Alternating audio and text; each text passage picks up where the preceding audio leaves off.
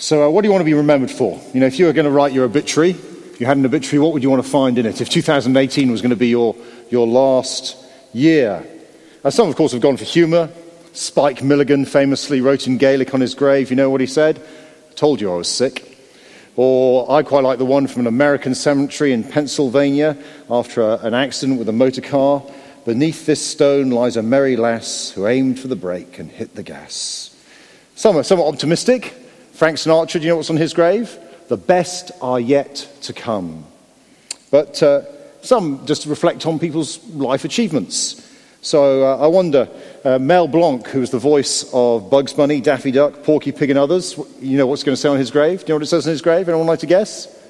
That's all, folks. You remember that at the end of the cartoons? That's all, folks. How would you like to be remembered? I guess most of us would like to leave behind a good reputation, a godly saint, a stalwart of the church family at Chessington Evangelical Church, a great servant of the Lord Jesus, gifted in many ways. A few of us would want our obituaries to be totally honest, would we?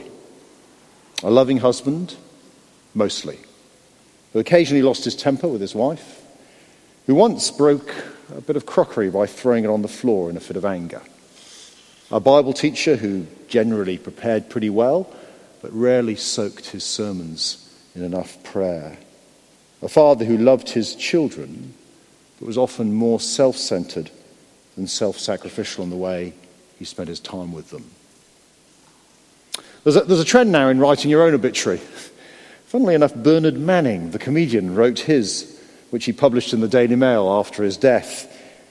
Tony Blair, apparently he's quite keen on writing his own obituary, risks the danger of someone dragging up the past. You can filter the information, you can ensure that you come out well.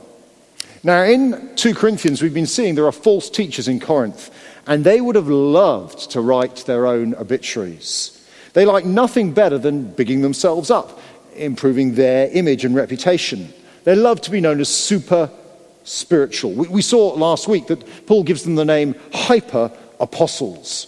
They thought they were hyper-orators. And as a result, they quite liked hyper-salaries from the churches they were serving.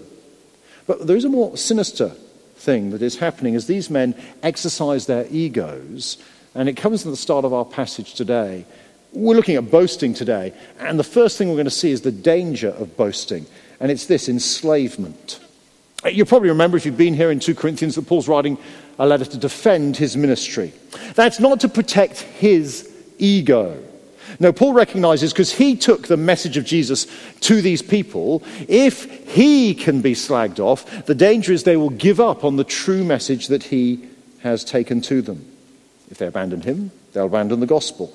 So he goes at length to protect this church from these false teachers. Look what he says in verse 16. I repeat, let no one take me for a fool, but if you do, then tolerate me just as you would a fool, so that I may do a little boasting. Paul's tone has turned to sarcasm. I'm not an idiot, but if you think I am, let me speak as an idiot to you. Let me do a bit of boasting. I mean, since everyone else is doing boasting, that's what I'll do as well. Verse 19, you gladly put up with fools, since you are so wise. Boasting's what you like. So boasting's what you're going to get. I mean, you're so wise, you've been taken in by the boasting of these super apostles. And look at the way they treat you. Do you see how they treat them? Verse 20. In fact, you even put up with anyone who enslaves you or exploits you or takes advantage of you or puts on airs or slaps you in the face. Gene Scott was the leader of his own self-styled church in America. On February the 26th, 2005, he died. This is what his obituary said about Gene Scott. Scott's followers were assured that they did not have to go to church on Sunday, and that such foibles as homosexuality, adultery, abortion, profanity, and drinking were just fine. To qualify as a member of the church, the main requirement was to have a valid credit card. Scott's aim apparently was to make it richer than the Vatican. A skinflint may get to heaven, he admitted, but what awaits him are a rusty old halo, a skinny old cloud, and a robe so worn it scratches. First-class salvation costs money. Anyone requiring salvation had to hand over at least 10% of their income to Scott, and that was the bare minimum. He once excommunicated the entire congregation for not giving enough. I'm not sure whether Graham and Barry have thought about that as an idea yet. Now, Gene Scott is a very extreme example. It's easy, isn't it, to spot his self-centeredness. But there's actually a warning for us here. Gene Scott had thousands of followers. Makes no sense, does it? But we need to remember how gullible we are. How readily we're taken in by people who blow their own trumpet. How in a world of image we love the person who seems to have a great image. You know that sort of person, the person who always uses themselves as the example of best practice? Oh, well, when I was in business, I resolved an issue like this by... when I was an elder of another church, I ensured that didn't happen because, you know that sort of person? They've never made the mistakes you're making, and they've always managed in the past to solve the problems you're facing. It's quite a good question to ask about someone. Who told me about this person's achievements? Was it them? Well, that may be a problem. Because in the end, we tell people how great we are so we can exercise power over them. You've got to be aware of the self-advertised man or woman. Did you see what's happening in Corinth? That the power they're exercising, they enslave you. They exploit you. They take advantage of you. They put on airs one moment and they slap you in the face the next. You see, in Corinth, you bigged yourself up so you could put others down. You make them feel little. You enslave them to your decisions, your desires. Well, do you know, I have so much experience here. I think we really should do it my way. And we need to be very careful of that. Because in the end, the church is littered in history with men especially who've exploited the weak and the vulnerable and used their positions to get their way. Look at Paul's little cheeky comment in verse 21. To my shame, I admit that we were too weak for that. I mean, I know, says Paul, how much you like to be abused, but I'm afraid I just wasn't strong enough to pull it off. And then he goes on to do some boasting of his own. Verse 21, whatever anyone else dares to boast about, I'm speaking as a fool, I also dare to boast about. But the direction of Paul's boasting is not to big himself up. No, it is to belittle himself. So here's the second thing. If the first thing is the danger of boasting, it leads to people being enslaved. The direction of boasting is weakness. There are three areas the Apostle Paul could boast about. The first is his ancestry, verse 22. Are they Hebrews? So am I. Are they Israelites? So am I. Are they Abraham's descendants? So am I. It's possible these new teachers in Corinth were bragging about their Jewish heritage. Well, I'm just as kosher as anyone, says Paul. But at the same time, he recognized it's madness to place value on that. Do you see that in verse 23? I'm out of my mind to talk like this. In fact, back in Philippians chapter 3, Paul says he counts his religious Jewishness, his achievements within Pharisaism as rubbish, dung, garbage, compared to the surpassing glory of knowing Christ Jesus. He might have had an incredibly impressive background, but that was nothing to boast about. All that mattered was that he knew Jesus now. There's nothing that is in Paul's past, his ancestry, that he can boast about. As someone has said, even to me this week, God has no grandchildren. Nor is he going to boast about his life's work. Look at verse 23. Are they servants of Christ? I'm out of my mind to talk like this. I am more. I have worked much harder, been in prison more frequently, been flogged more severely, been exposed to death again and again. Now what follows might seem just like the sort of heroic epic that the Greeks of Corinth would have admired, a sort of Christian version of the labors of Hercules, as Paul goes about, a list of victories in the face of brutal punishment and suffering. The problem is that Paul leaves all the victories out. Look at verse 24. 5 times I received from the Jews the 40 lashes minus 1. 3 times I was beaten with rods. Once I was pelted with stones. 3 times I was shipwrecked. I spent a night and a day in the open sea. I've been constantly on the move. I've been in danger from rivers, in danger from bandits, in danger from my fellow Jews, in danger from Gentiles, in danger in the city, in danger in the country, in danger at sea, and in danger from false believers. I have labored and toiled and often gone without sleep. I have known hunger and thirst and often gone without food. I have been cold and naked. Do you know what he doesn't mention? Doesn't mention any new converts. Doesn't mention any churches he's planted. Doesn't point out the effect that he's had on many lives or his movement within influential circles of the early church. He doesn't say, do you know I'm buddies with Pete? You know, Pete, Apostle Pete, Gates of Heaven Pete. You know, he's my mate. He doesn't say he's a major player at the Council of Jerusalem. You know, we did some pretty important thinking there. No, he says, all he says is, look, I got beat up a lot. I was hungry a lot. Actually, I even worried a lot. Do you see that in verse 28? Besides everything else, I faced the daily pressure of my concern for all the churches. He doesn't even speak about how he remained godly despite the pressure. Instead, he tells them that he constantly battled with weakness and sin. Verse 29, who is weak? And I do not feel weak. Who is led into sin? And I do not inwardly burn. You see, if you're in danger of reading this as a list of things to admire, well, verse 29 leaves you realizing that the Apostle Paul himself says to you tonight, I'm just a sinner who struggles like everyone else. I'm no super spiritual, sinless warrior. I've struggled with temptation like the rest of you. Verse 30, if I must boast, I will boast of the things that show my weakness.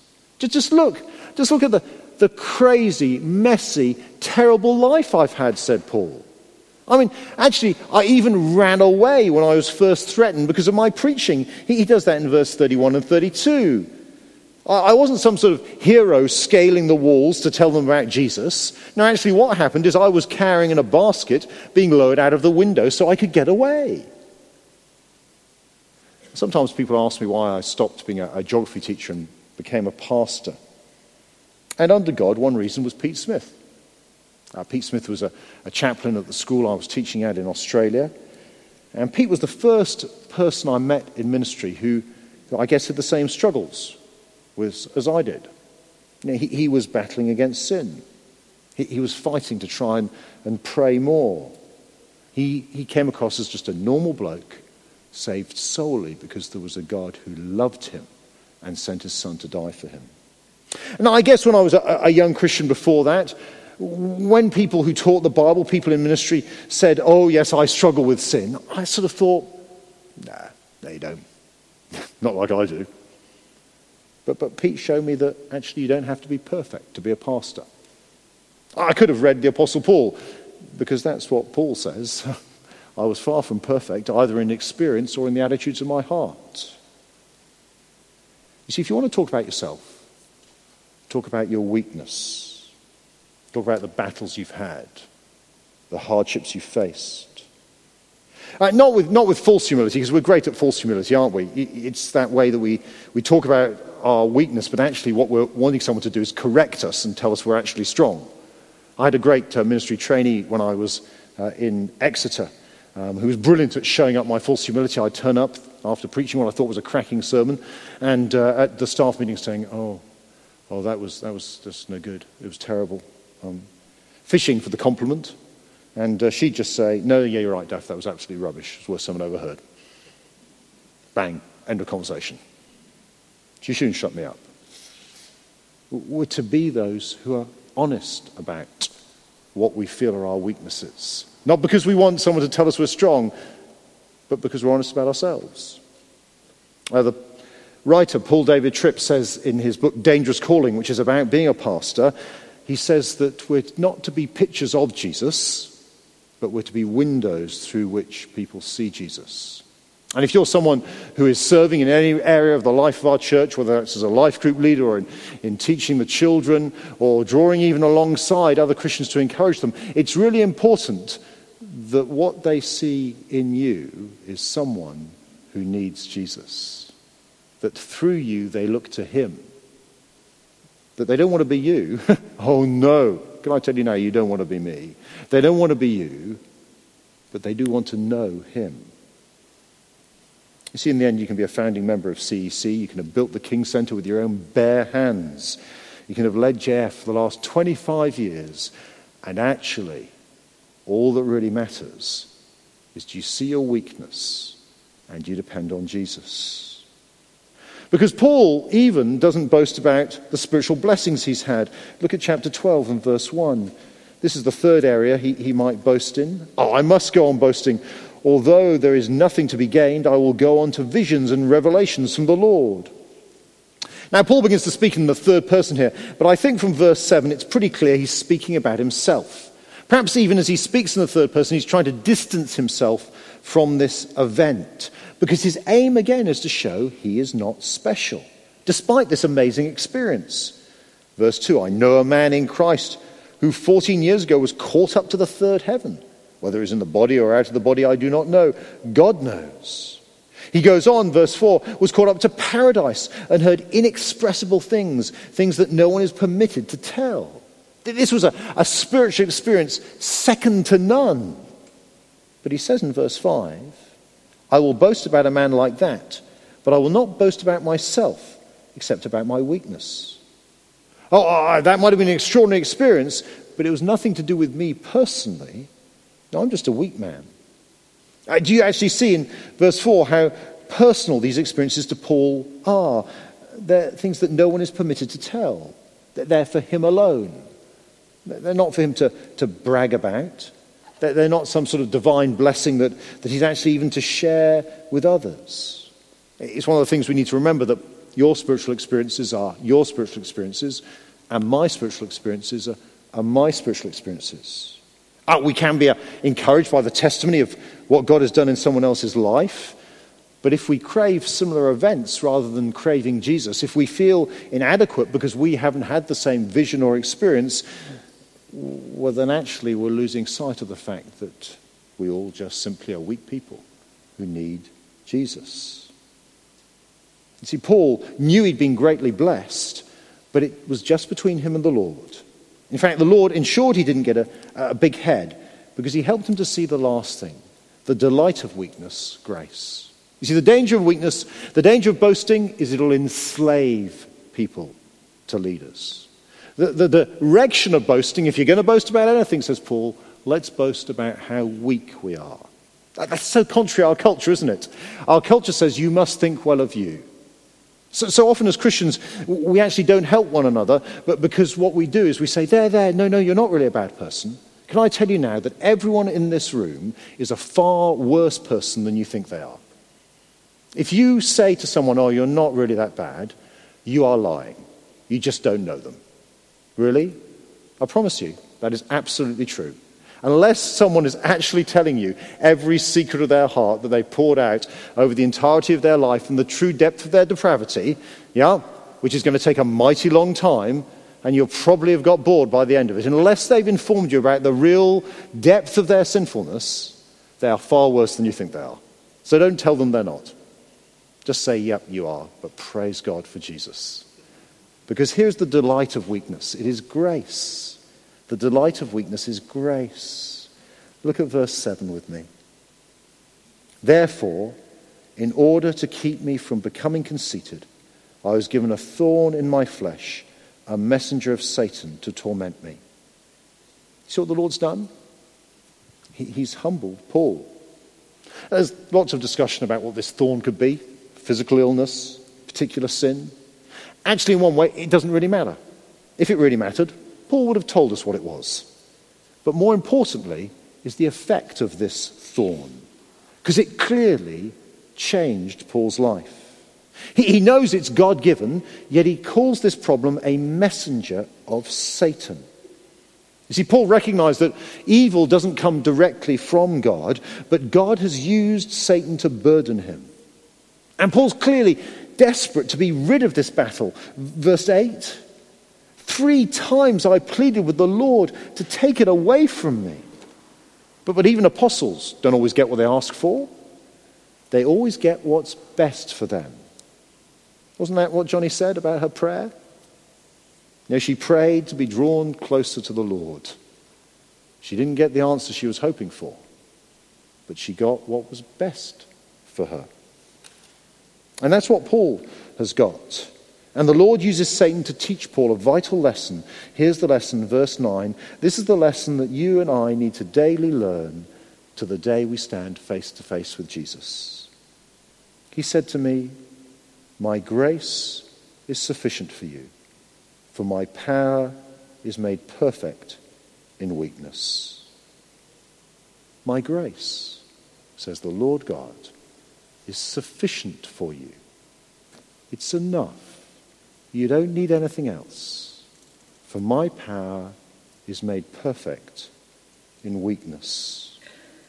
Therefore I will boast all the more gladly about my weaknesses, says Paul, so that Christ's power may rest on me. See, the super apostles, they boast about their strength. And that's all they've got. Their strength. But Paul, he's come to see that he is weak. And so he will boast about his weakness. And the result is he has God's strength through the Lord Jesus Christ. He, Paul, comes to see Jesus as the one he needs. He comes to see that it's grace, God's undeserved loving kindness, lavished on him in the Lord Jesus, poured out and demonstrated at the cross of Christ, where God himself became weak for us, to bear our sin, that we might know that we are loved by him now and forever, and restored to relationship with him, and that we might be made those who can receive his Holy Spirit to strengthen us. The Lord Jesus Christ, the source of all true strength. And for Paul to realize that, he had to suffer affliction throughout his entire life. Now, hard as this is for us to understand, and this is even harder for us to accept, it's not best for us that every illness is healed. We live in a culture that presumes that we will be healthy, and when we're slightly unhealthy, we'll go to the doctor and he'll make us better. That's what we mentally assume all the time. But it is not best for us that every illness is healed. Every battle is won. You see, more important than physical well-being is spiritual dependence. It's why what we should pray for brothers and sisters who are ill more than their physical healing is that they will trust the Lord and know the sweetness of his grace in the midst of their illness. You see, a daily trust in the grace of God rather than in the greatness of our character is what we need more than anything else. That's what we need to get us through the Christian life. Because the purpose of our lives is not our comfort or our glory, but it is Jesus' glory. Look at verse 10 of chapter 12. That is why, for Christ's sake, I delight in weakness, in insults, in hardships, in persecution, in difficulties. For when I am weak, then I am strong. You see, Paul loves weakness because it makes Jesus look better. Now, what did you make of Johnny's testimony? I want to disagree slightly with our dear brother Jason. She is not a remarkable woman, but she has a remarkable God. Yeah? See, God's plans for her were for a deeper healing than the healing of her body, the healing of her precious soul. And each morning, what did she pray? Jesus, I can't do this thing called life. And that when did she experience heaven? When were splashes of heaven in her life? When she found Jesus in the midst of the splashes of hell. In other words, in the depth of her suffering, she found the love of Jesus Christ to be sustaining. Now let me ask you, is that what you want? See, what Johnny prayed was to know Christ better, and what the Lord did was to give her an accident such that it transformed her from a self-centered teenager to a Christ-centered servant. And when Paul talks about his weakness here. It is his weakness in serving the Lord Jesus. When he hears from the Lord that my grace is sufficient for you, my power is made perfect in weakness, that is grace to serve the Lord Jesus. You will have all the strength you need from God to live for Christ. Grace is given us so that we can live the lives, not the lives we want, but the lives Jesus wants. Grace is not God's gift to you so that you can live the life you think you want. It's God's gift to you so that you're transformed into someone who lives the life that Christ wants for you. And that is the best life. You see, the super apostles were all about what others thought of them. And it's so easy for us, isn't it, to spend our lives thinking about what others think of us, whether physically, do they think we're beautiful? Whether emotionally, do they think we're lovable? Whether in terms of status, do they see us as admirable? There are so many areas of lives we want to appear strong. I guess lots of us come out this evening, checked our appearance, we've thought, do I look good? We've had a conversation with someone, maybe since we arrived, do I feel good? Maybe we've even taken the opportunity to remind someone of some area of success in our life. Maybe we've talked about some blessing that the Lord's given us in work or in our family. How many of us have said anything about our weakness? Or even said anything about how precious and good our Saviour, the Lord Jesus, is? You see, the list is endless of the things we use to big ourselves up, to make ourselves feel good, to compare ourselves with those who don't have, the people who don't have a job or don't have a wife or don't have as many friends or don't have just what we have. But in the end, says Paul, we are all weak. And it's in that weakness that we find God's strength. It's in seeing how wretched we are that we see how precious God's grace is. It's in recognizing how we struggle to stand for Jesus that we find the strength to stand for Jesus.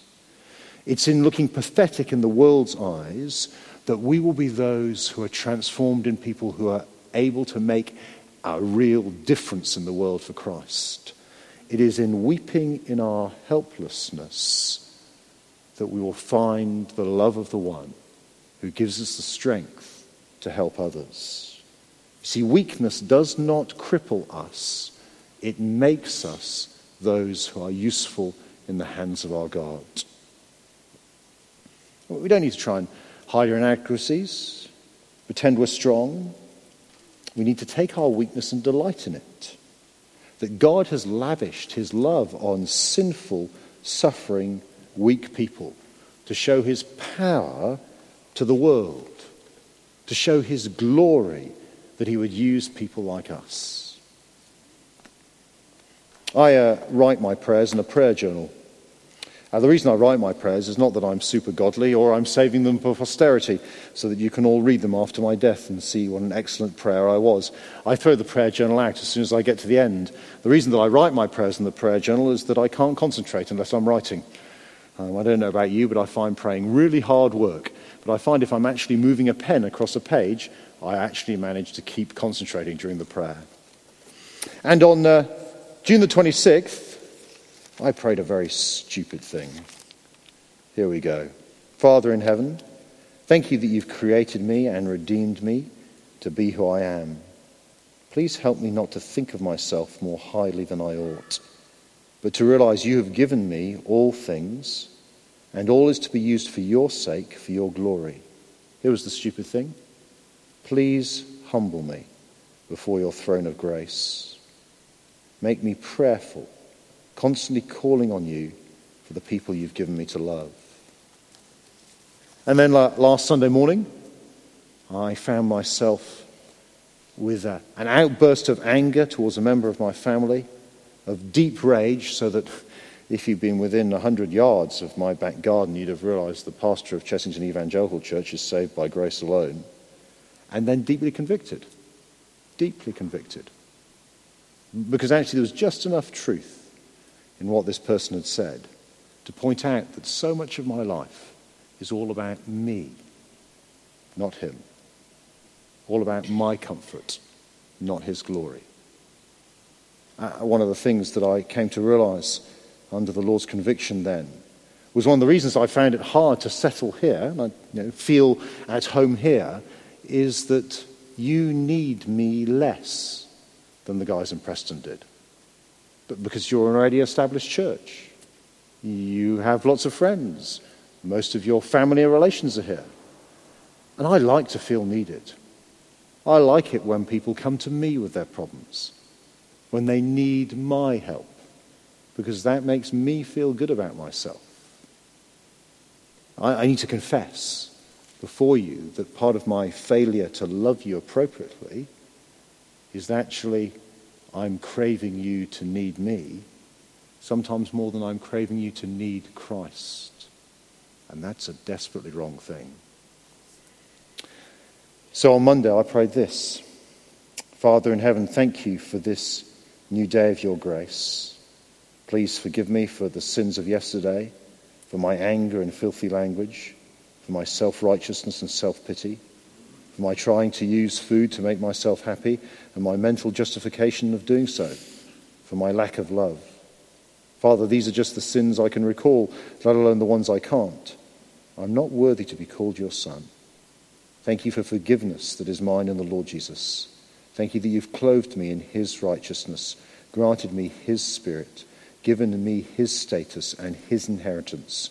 Thank you that you've worked all this in Christ. Please help me to put to death the deeds of the flesh and clothe myself with the character of Christ. So what do you want in your obituary?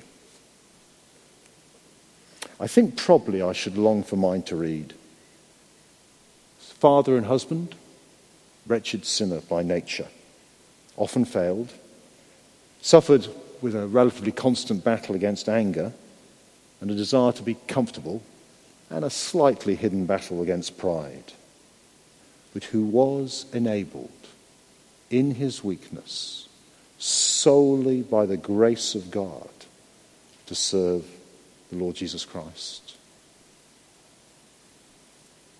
The Lord says to you tonight, my grace is sufficient for you. Do you believe that? Do you believe that enough to be honest to yourself about yourself? My grace, the gift of my Son, the love I've lavished on you in him, it is sufficient for you. For my power is made perfect in weakness. Will you boast with the Apostle Paul in your weakness tonight? Let's pray together.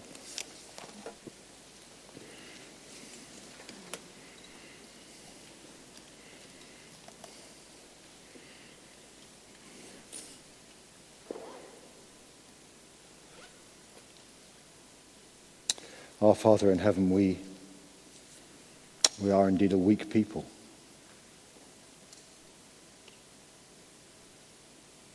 We want to confess to you our wrong desires, our wrong dreams, and our wrong self-dependence.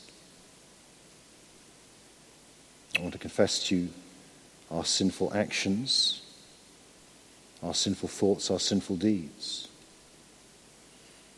And yet, Father in heaven, you knew all this when you chose us in Christ before the creation of the world. We have done nothing to surprise you. And yet when we were dead in our sins and transgressions, you made us alive in Christ. For it is by grace that we've been saved, through faith. And therefore, our Father, please help us to be those who are honest with ourselves and with one another and point each other to Christ, to him. Guard us from seeking to big each other up, but please, oh please, would we live lives that big Jesus up. Not just within the church, but within our world that desperately needs to see and admit its weakness and desperately needs to see and cling to its Saviour. For Jesus' name's sake. Amen.